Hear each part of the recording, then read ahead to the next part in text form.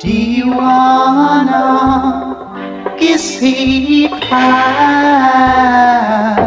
मिलते आके दिलवा दीवाना किसी का अफसाना मेरा बन गया अफसाना किसी का पूछो न मोहब्बत खासा आए ना पूछो जंबार में कोई हो गया परवाना किसी का अफसाना मेरा बन गया अफसाना किसी का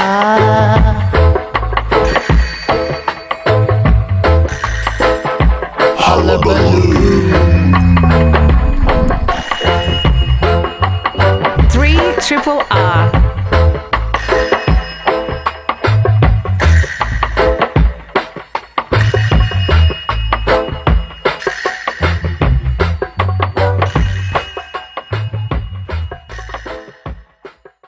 This is the Hullabaloo podcast. My name is Jeff Sparrow. Today I'm going to be talking with the novelist Chris Wormsley. Chris is the author of a number of previous books, including The Low Road, Bereft and Cairo. Today we're going to be talking in particular about his latest novel, City of Crows. And a warning, this conversation will probably contain some spoilers. But welcome to Hullabaloo, Chris. Thanks for having me on. It's a pleasure. Now, I was doing some research before this interview. Well, by research, I mean using Google, and I discovered that your first book, The Low Road, a novel which is a great favourite of mine, actually won the Vic Premier's Literary Award for an unpublished manuscript by an emerging Victorian writer, which I didn't know. So maybe we can start there. What was your process to initial publication? I mean, had you shopped that around before that prize, or did you just send it straight off to that? Let me sort of see if I can get back to the genesis of that, because that's a long time ago. I actually sort of realised when I was about 34 years old and 2 months that I had about 10 months in order to try and win the Vogel Award, which is for writers under the age of 35. So this was in 2002, or 2001, 2, and I worked very hard. I was working full time at that stage in a sort of office job, and I wrote a really quick draft of what became The Low Road. In those days, it was called Among the Dead, a very cheery title. And I sort of slaved away and worked on this pretty crappy version of what became The Low Road and submitted it for the Vogel Award. And nothing sort of came of it, but nothing came of it in terms of the Vogel Award, but I realised I could kind of write a novel. I could put sort of 75,000 words together. And after that, I attended, like many other people before me, RMIT's Creative Writing and Editing course. And I did then shop the book around to various publishers. And was knocked back everywhere, and then won the Vic Premier's. Was shortlisted Victorian Premier's Award for an unpublished manuscript in 2006, I suppose. And at the same time, it had been I'd sent it off to Scribe, and sort of they kind of accepted it for publication. I wanted to touch on that because many readers have described City of Crows as a stylistic departure for you. I mean, I remember when The Low Road came out, you were often described as a crime writer, and your previous books have in various ways have elements totally. of that. Did you feel that this book was going to be a stylistic departure? Not really. Like, to me, they all feel kind of a piece to an extent. Like, Bereft is, often described as this sort of gothic novel, but I towards the Low Road kind of devolves or evolves, if you like, into a sort of a gothic kind of scenario, I guess, with Lee and this horse and this kind of gruesome scene that kind of put a lot of people off. So it's sort of, yeah, so there's a sort of there's certain gothic elements into it that then kind of bled, if you like, into Bereft. Cairo's probably in some ways more of the outlier in terms of my... Almost more of a caper novel in a way. Yeah, and a sort of coming, sort of a bit more kind of realist novel to an extent. So City of Crows always feels to me like a kind of organic kind of evolution of my style, of my style as much as anything else. The thing that jumped out at me as an obvious continuity is your books are very intricately plotted. Is that something that you work on before the writing? I mean, do you have it all structured out before you begin? I wish, because Right. it would save me a lot of grief, I think, and I actually find plotting incredibly difficult. I think like a lot of writers and perhaps artists in general, in the sense that what comes easily to you can become your flaw in the sense that, for me, atmosphere is really kind of second nature. Like I can write kind of oodles of atmosphere, but obviously that doesn't move the action along. So I sort of have to... And so in terms of plotting and stuff, I tend to start with a basic scenario. I start with a place. Like I find it really hard to write unless I can sort of see the place or imagine the place, which is not to say it needs to be real, but so I kind of need to see the place, and it's only kind of a third of the, I always find that middle third really difficult because I've got all my characters in place, I've got a sort of a setup, but then I have no fucking idea of what happens next. So I have to kind of, I've tried in the part with Cairo, I tried to plot it out in advance because I thought it would save me a lot of grief, but I just can't kind of do it. And I do feel like if I can give myself an element of surprise as the novelist who ostensibly knows what's going on, then that surprise can be communicated to the reader kind of more effectively. So I feel like it's not a very efficient way to work because it does involve a bit of retrofitting of plot, of going back and suddenly realizing that I need to seed something in chapter 2 that comes to fruition in chapter 10, for example. So it's a little bit, that kind of stuff actually takes me a lot of time. It's interesting that you should talk so strongly about place and about atmosphere because, I mean, they are the elements that jump out of Cairo in particular. And I think many listeners will probably, if they're a bit older, will probably, if they knew that time and that place, will see the familiar elements. And it felt like that was a setting that you'd personally experienced. Oh, yeah, it was. City of Crows is set in France in 1673. It's a very different setting, and it's obviously not one that you've personally experienced. So what does that do to your process? I mean, I know you did travel to Paris for the writing of this book. Did you have to do that before you could begin writing it? Look, a little bit. Like I actually started writing it proper. Like I sort of had ideas for it, and I had an idea for the character of Charlotte Picot, for example. And I'd been traveling back and forth from France most years because I had books come out in translation and stuff. So I was going over there for festivals and so on. And I sort of organised this little 1 week writing retreat for myself on the back of a kind of a festival appearance. So I went by myself without my family. I just had this sort of week, and I just found it on the internet. I could have ended up the victim of a serial killer, I suppose. But it's all good material. This Dutch couple organised have a kind of a writer's residency in the south of France, and I just sort of organised a week to go down there by myself, and it's sort of in a very small village, and I was able to just sort of walk in the forest and kind of daydream and stuff. And it was there that I really started writing the book because I could suddenly see the kind of landscape in which I was kind of writing about. Although the village of Saint-Gilles, which Charlotte comes from in City of Crows, is a fictional village, I could kind of see the landscape and the type of trees and imagine the creatures and all this kind of stuff. So it sort of... it did sort of I began actually writing it there in a real sense. Because I wondered about that. A lot of writers talk about the need to experience place and to, walk the landscape and so on. I always wondered whether there was a certain amount of bogusness. Oh, you think they're lying?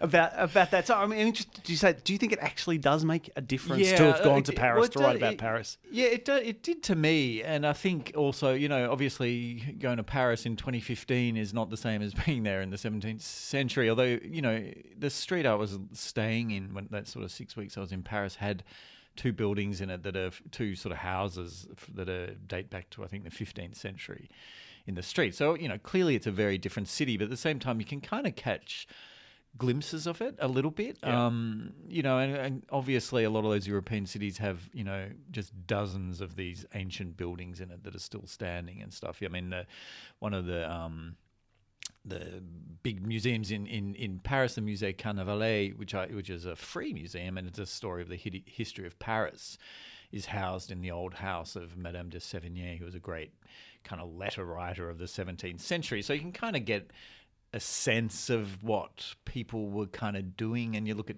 paintings and stuff like that, and it gives you a sense of what people were kind of wearing and stuff. So it certainly did enable me to imagine the city in greater depth than I think I otherwise would have been able to. So, certain characters in this book are based on historical figures, and it's a meticulously researched novel. But the main character, Charlotte Picot, is a peasant woman who loses three of her children and a husband to plague, and the novel is mostly about her determination to protect her remaining son, Nicholas. She's not a real person, is she? No, she's totally a fictional person, and obviously there's not a lot written about peasant women of the 17th century, just because they don't sort of figure in historical accounts. It's all, history's all sort of, royal people and rich people, essentially, and military kind of victories and so forth. So, and it was pretty hard, actually, to find stuff about people like her. There's a really good... Actually, it was a kind of passing reference. I met somebody who I sort of told was writing this book, and he said, "Oh, you should read this book called Montaigu, which is like this very detailed non-fiction account of French village life in, I think, the 14th century, because the Inquisition went there. It was a Cathar village who were a heretical sect, and the Inquisition went through there and made very detailed kind of accounts of all the people in there, and someone sort of turned this into a non-fiction book. And clearly it's a different village, and it's set kind of 200 years earlier than when I was working. It was set in City of Crows, but it was still kind of able to get a kind of a flavour of what people were concerned with and stuff like that, and the kind of jobs they might have had, and the kind of daily life they might have had as well. So your accounts of the plague, is that close to the historical accounts of the plague, this sort of devastating force that just seems to be wiping out everyone all through the village? And no. There wasn't, the year in which the kind of novel is set, there wasn't actually a massive plague outbreak. There had been one a couple of years earlier in Marseille. There was a really big, massive plague outbreak.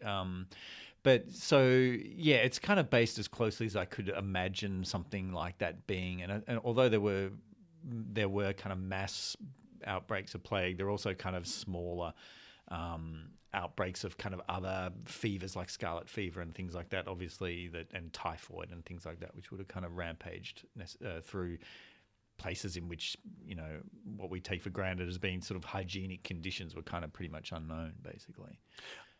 The other historical facet that really jumped out at me, or one of them that jumped out at me anyway, was that the other main character, Lesage, begins the novel as a galley slave. I had no idea that early modern France had galley slaves. Yeah, this was something that kind of surprised me as well. And I sort of, in some ways, I thought the idea of the galley slave was almost a myth. You know what I mean? Yeah, like totally. Maybe the Romans had them and stuff like that. Asterix comics. Well, yeah, exactly. So, but Louis XIV, who was the king at the time, was very keen to build up his kind of galley fleet, which were used on the Mediterranean in summer only. They weren't kind of designed for winter conditions, because they were very sort of low to the water and stuff like that. So a lot of crimes which had previously you would just be sent to prison or perhaps executed, you would be sent to the galleys. And Lesage was a galley slave for about 5 years. He was sentenced for impieties in Paris. And there is actually, just on the research thing, there is actually an account of a galley slave,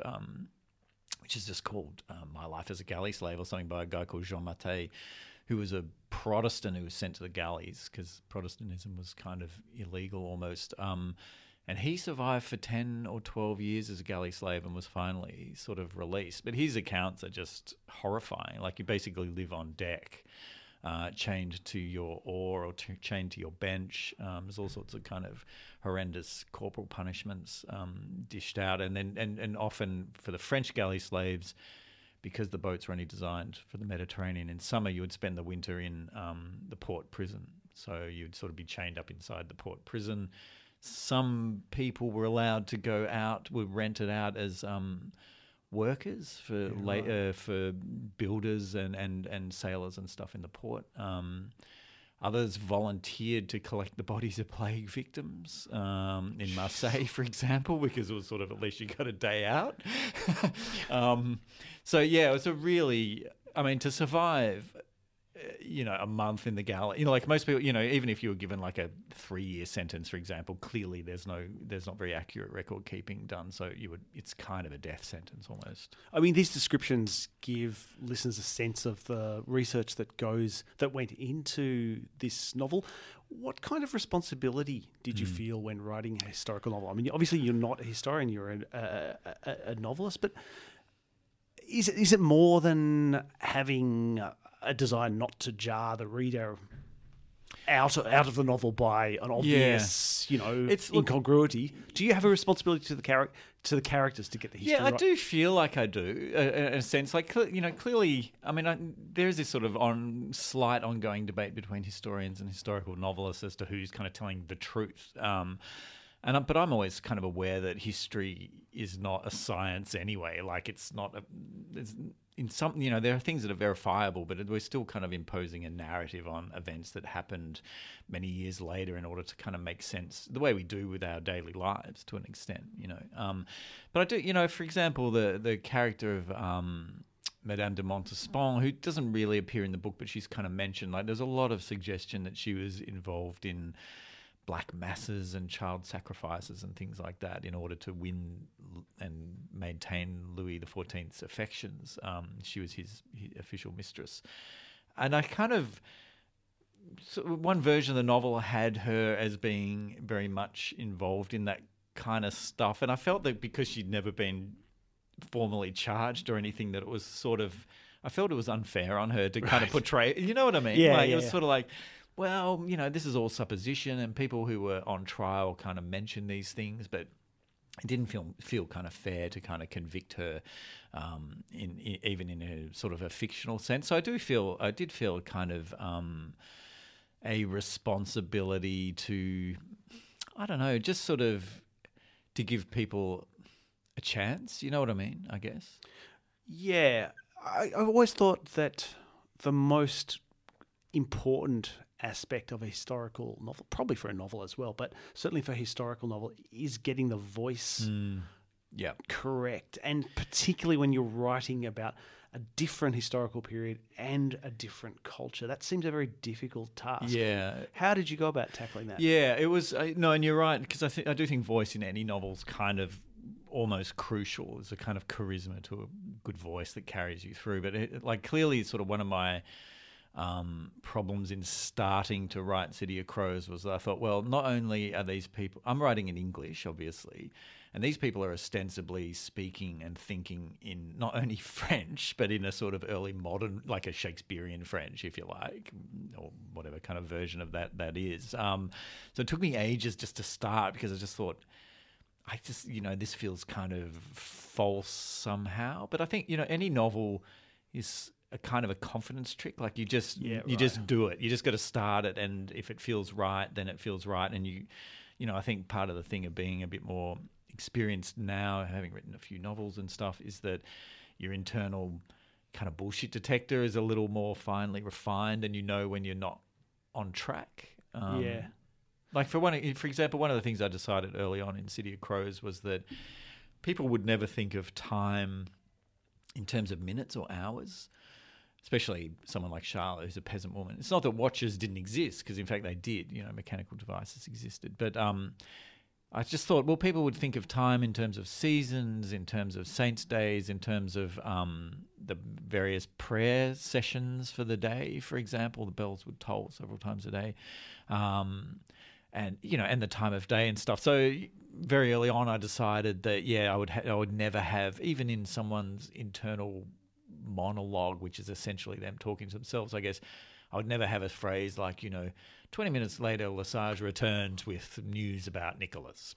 So things like that, like are kind of like little mental tricks. Quite late in the writing of the book, I realised I'd been using the word news a bit. Yes, right. And I thought, and one night I was like, news is, well, for a start, it's from an English word. So that kind of felt slightly false. And also the concept of news feels too modern, to me. So I had to sort of, and of course, inevitably, when you find something like that, you do a Control F on your manuscript and you find you've used it like 50 times and you've got to go back and find 50 new ways to say it. So, intelligence or reports or whatever it was. So sort of work around those kind of things. But does seem to sort of highlight a strange, almost paradox of a historical novel, again, maybe of a novel in general, but certainly it jumps out of a historical novel. On one hand, you're trying to make people from the past familiar enough that modern people can understand them.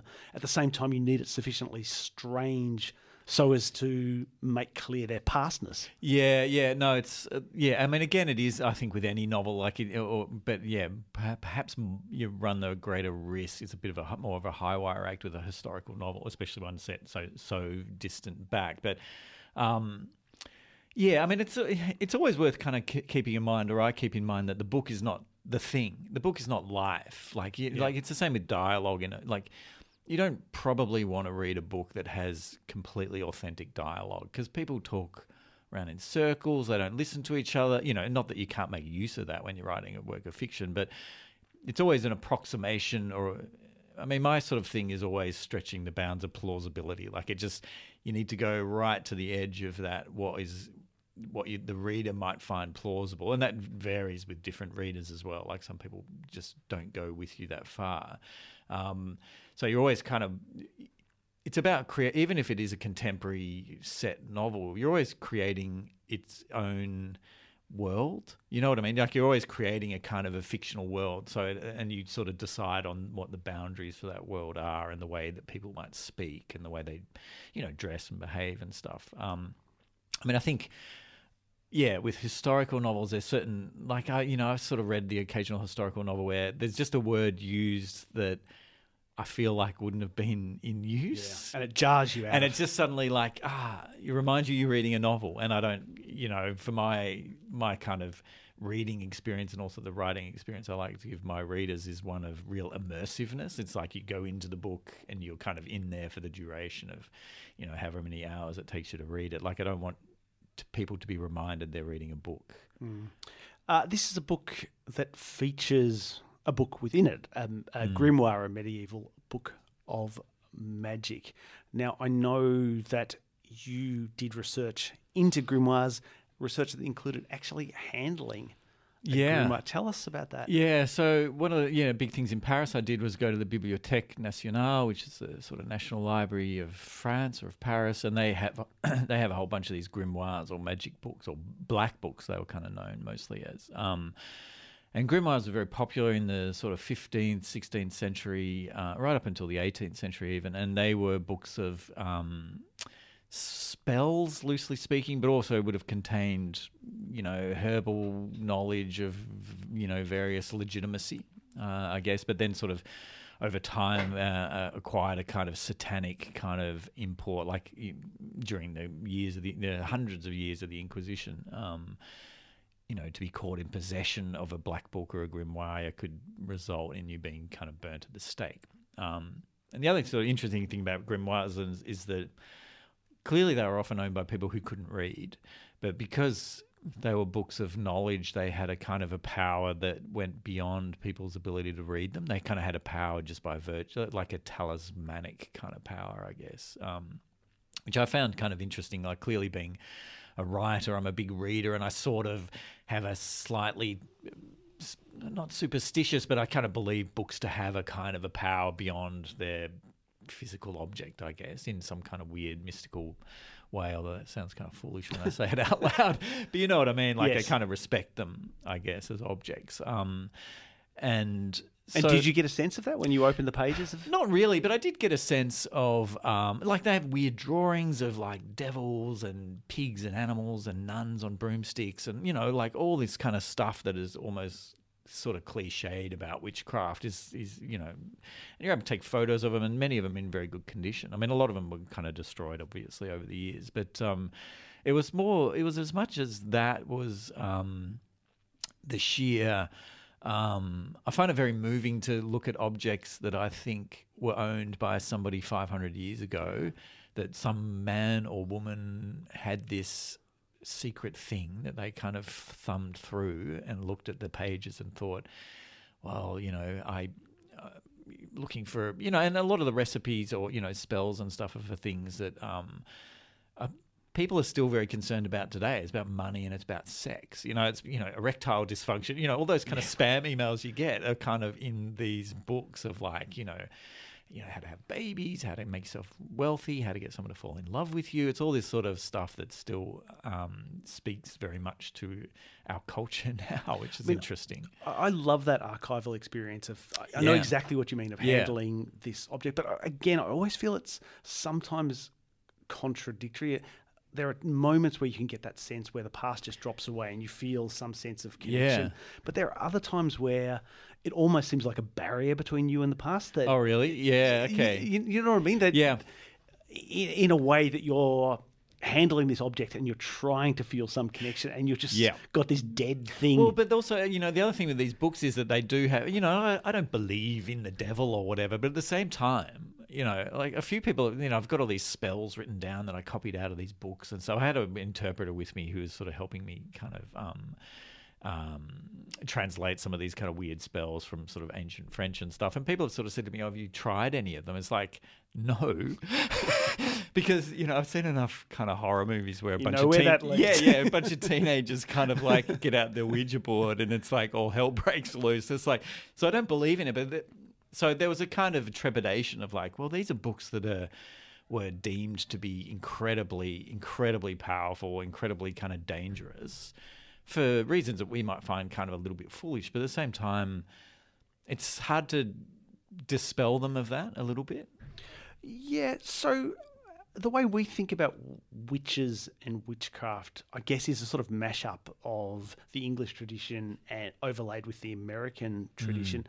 Is the French tradition significantly different? As far as I can tell, it's not really. I mean, the period in which, so the witch trials, for example, the big kind of period of the witch trials, which sort of was about 1550 to 1650. And in France, actually, comparatively speaking, not that many witches were burnt. It's kind of mainly Germany and England and Scotland kind of, they really got to work, and Spain a bit as well. So as far as I can tell, it's not significantly different. I think you kind of find, I mean, a lot of these books also, one of the interesting things about them I found was that a lot of them purport to be ancient knowledge handed down by the Jews or the Moors. You know, it's all this Kabbalistic stuff. And, you know, there was various centers of publication that were kind of deemed to be kind of like books from, like Toledo was a really big site of publication of these books, or was rumored to be.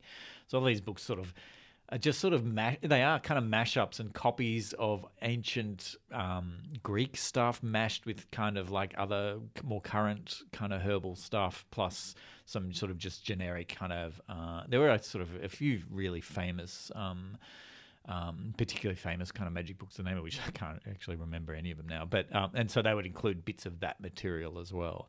But from what I gather, it's not significantly different. Like there was a sort of a lot of it is like, you know, wisdom handed down from the Moors who were in Spain and from, you know, Africa. And so it's all this sort of always sort of reaching back into the past where things were more authentic and where people knew stuff that we've lost touch with. Ancient wisdom, which you still kind of find today.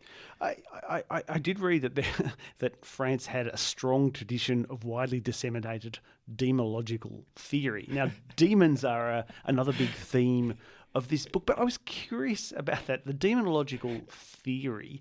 What relationship does it have to the church? I mean, is it the church explaining that this is how hell works and there are various... I think it is, yeah. Like it's a sort of this idea, as beloved, as above, so below.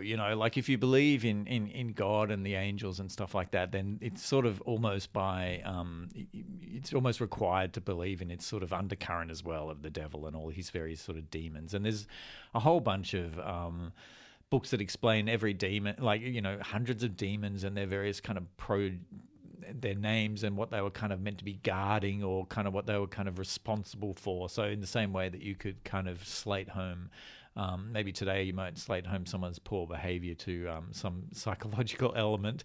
It's the demon kind of made, or this particular kind of demon who would have a name and a kind of various attributes. You could kind of slate home stuff to him or her, I guess. So yeah, it's a very sort of complicated cosmology, I guess. Yeah, and I think that and from my understanding, a lot of this sort of came from the church, and then it would also be, I mean, in some ways the genius of the Catholic Church has been its ability to not only impose belief upon people from above, but also to kind of absorb organically localized beliefs and kind of incorporate it into its cosmology, if you like. That kind of...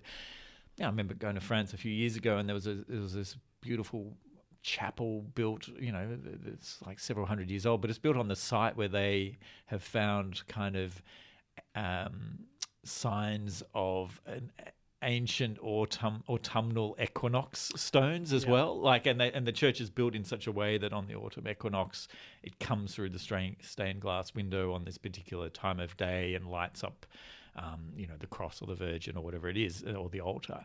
So it's sort of this ability to kind of incorporate what's already existing in the culture or within kind of villages and countries and stuff. Christianity's always been very good at that. Yeah. Another theme that comes out in the book, you make it clear that the witches, particularly the apothecaries that the witches are patronising, are almost like the forerunners of modern science. Yeah. They're, collecting chemicals and they have some degree of knowledge.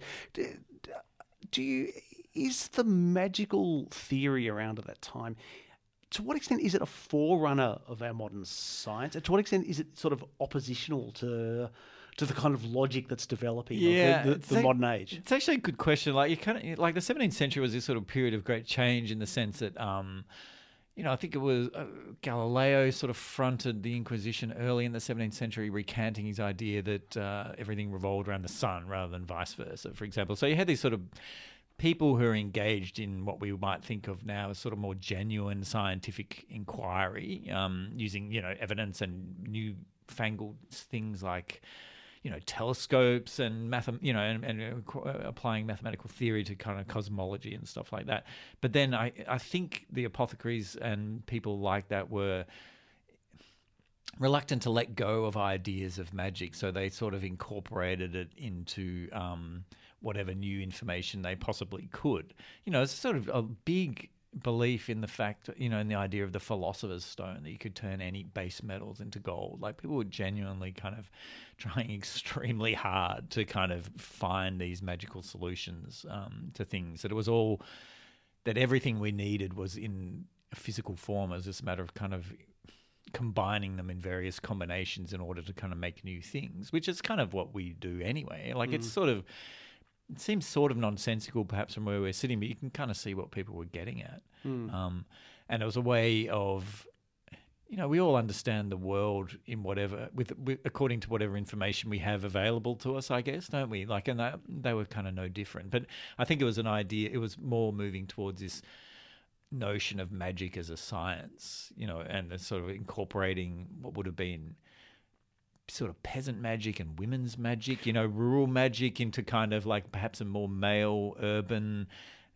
we're doing proper stuff rather than... Well, that was what I wanted to ask you, because there is a feminist theme running throughout this book, and you very much associate magic with a kind of oppressed femininity, I suppose. Yeah, in the sense well, that this yeah. this world that's been created is tremendously hard on women, particularly peasant women. Yeah. And magic is one way of responding. Yeah, well, certainly, kind of. I was reading a sort of this idea that magic is a way, or was a way, that people might be who are kind of completely disenfranchised from any institutional power. Like, if you're a peasant in 17th century France, particularly a peasant woman, you have kind of no chance, to survive. And and the point is made to Charlotte when she loses her husband and she doesn't have a brother that she's in touch with. It's sort of like, well, what are you going to do? You can't do anything. You can become a maid or a servant or a prostitute or something like that. So you have no kind of recourse to power. So it wasn't only women, but women suffered sort of predominantly from that kind of thing. That it was a way of feeling, it's like buying a Tats Lotto ticket, maybe. It's a way of feeling that you just might get the money or the power in order to kind of save yourself and and live better and have your family survive and stuff. So definitely there were a lot of people and a lot of women making a lot of money in Paris at the time out of astrology and palm reading and stuff. And so they were kind of using, I guess, trading on the idea of women being more intuitive and closer to a kind of a mystical realm in order to for their own ends.